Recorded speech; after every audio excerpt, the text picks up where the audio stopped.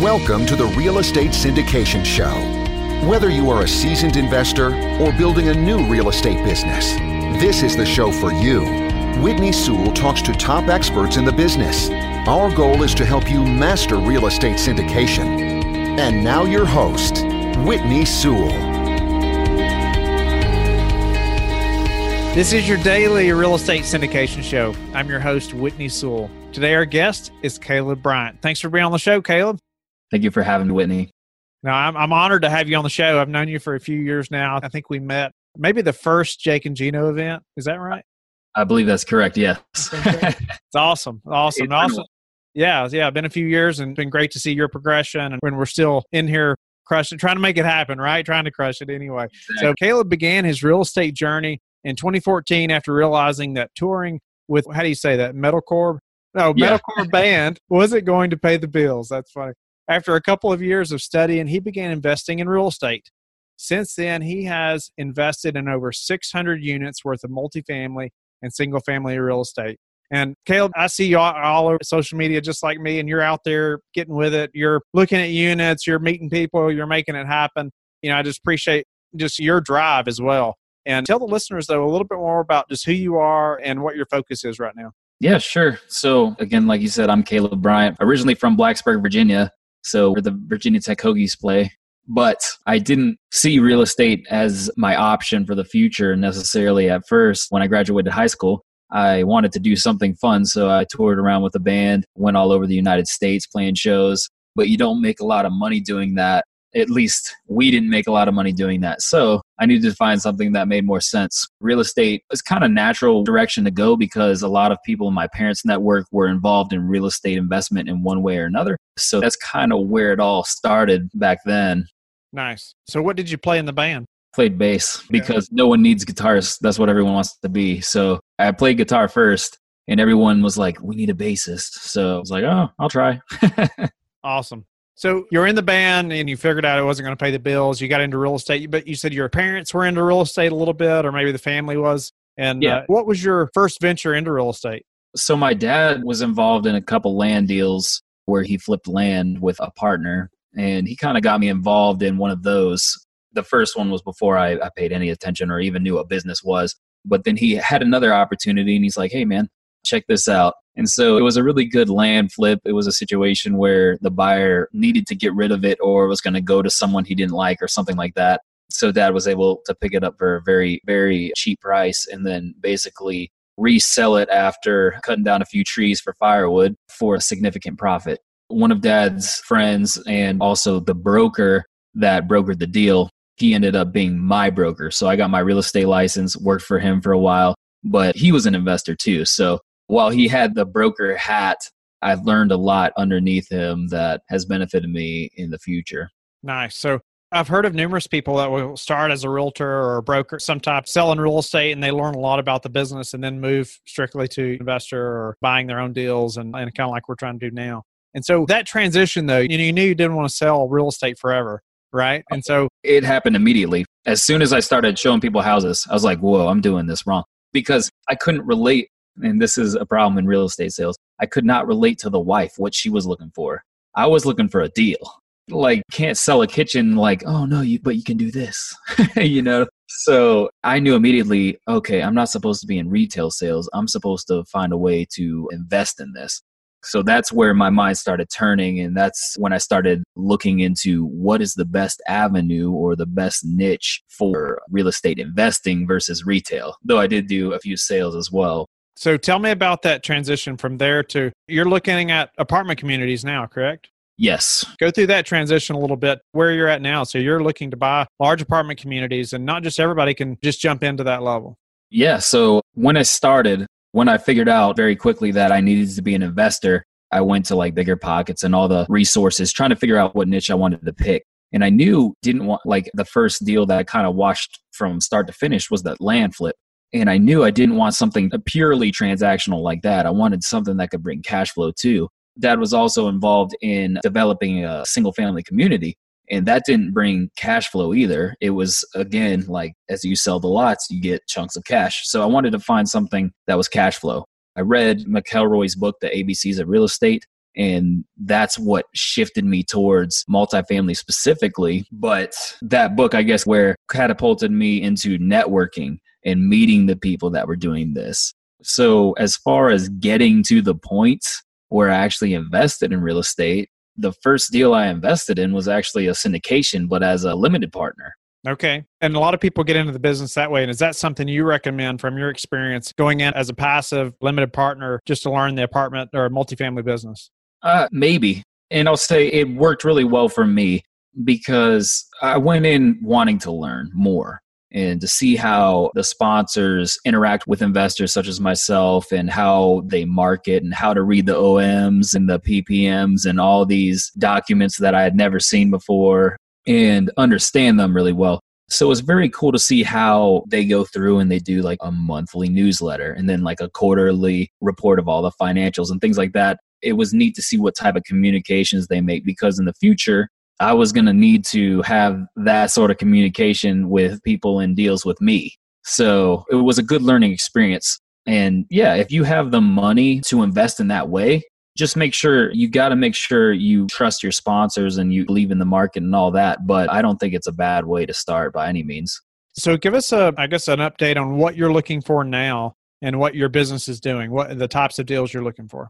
So we closed a 96 unit in January and we wanted to really ramp up after that. So we started looking for portfolios or smaller, like 400 to 500 unit portfolios.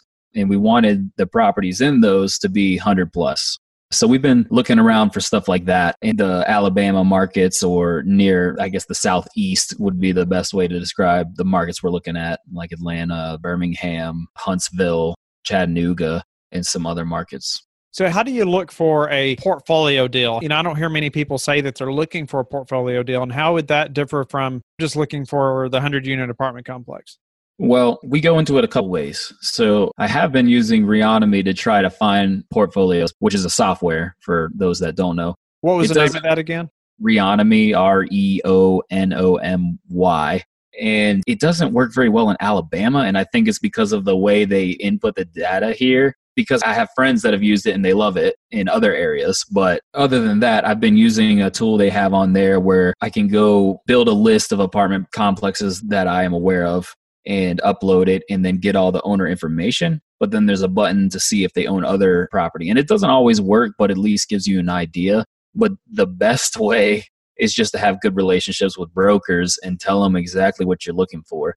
So the partners that I am with, they've built these relationships for a long time with the brokers in the Alabama markets and some Georgia markets. And so they're able to communicate with them and tell them what they want. And then the brokers trust us then to be able to close that when the time comes. Nice. So I guess let's elaborate on that a little bit, just the broker relations. And it's so important, but how you've managed to do that and just build those relationships with brokers. I don't even want to lie, man. So I'm better at relationships with investors.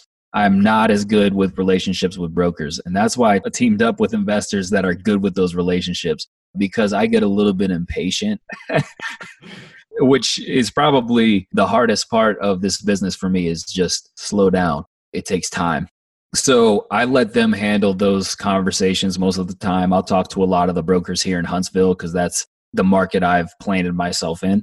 But they're the ones who hold those relationships, and they've been doing this since 2005. So these brokers, they know their names, and I don't have to worry about that as much. That's nice. So that's a great way that you've taken care of that. What you're not good at, you're good at this other issue over here, and then you've teamed up with somebody who has those skills. And it's funny because I had a coach for a little while there, and that was one of the tasks, call X amount of brokers and follow up every 2 weeks. And I was like, man, this is hard for me.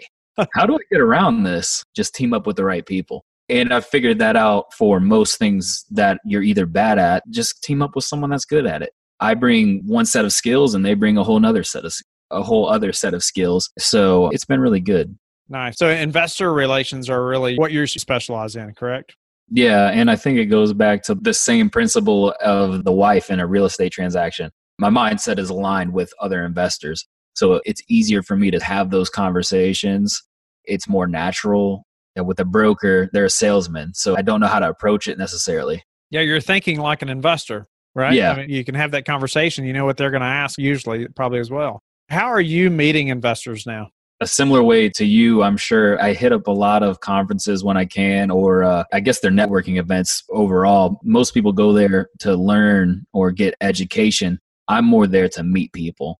And you get a lot of education just by talking to people that are on a higher level than you anyway. So I go to a lot of events like Ultimate Partnering in Boston or Best Ever Conference in Denver. And of course, we met at, I don't know what they call it now, but the Wheelbarrow Profits event back when it was called that.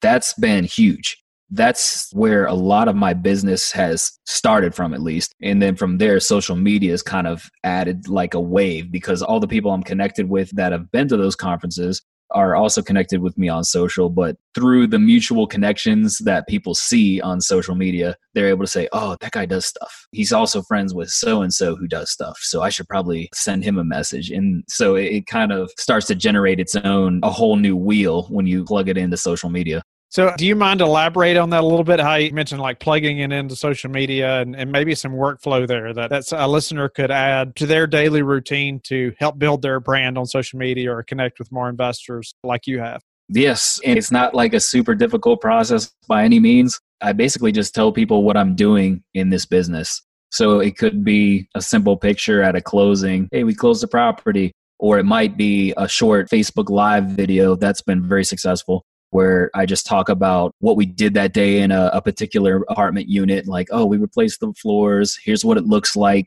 Maybe give a few tips or tricks that we have.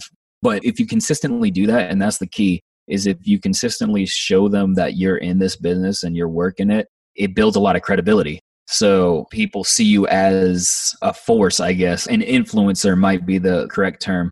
And there aren't a lot of people doing it in Alabama. So I kind of got an advantage there as well. Yeah. And I think a key word that you mentioned there was consistent.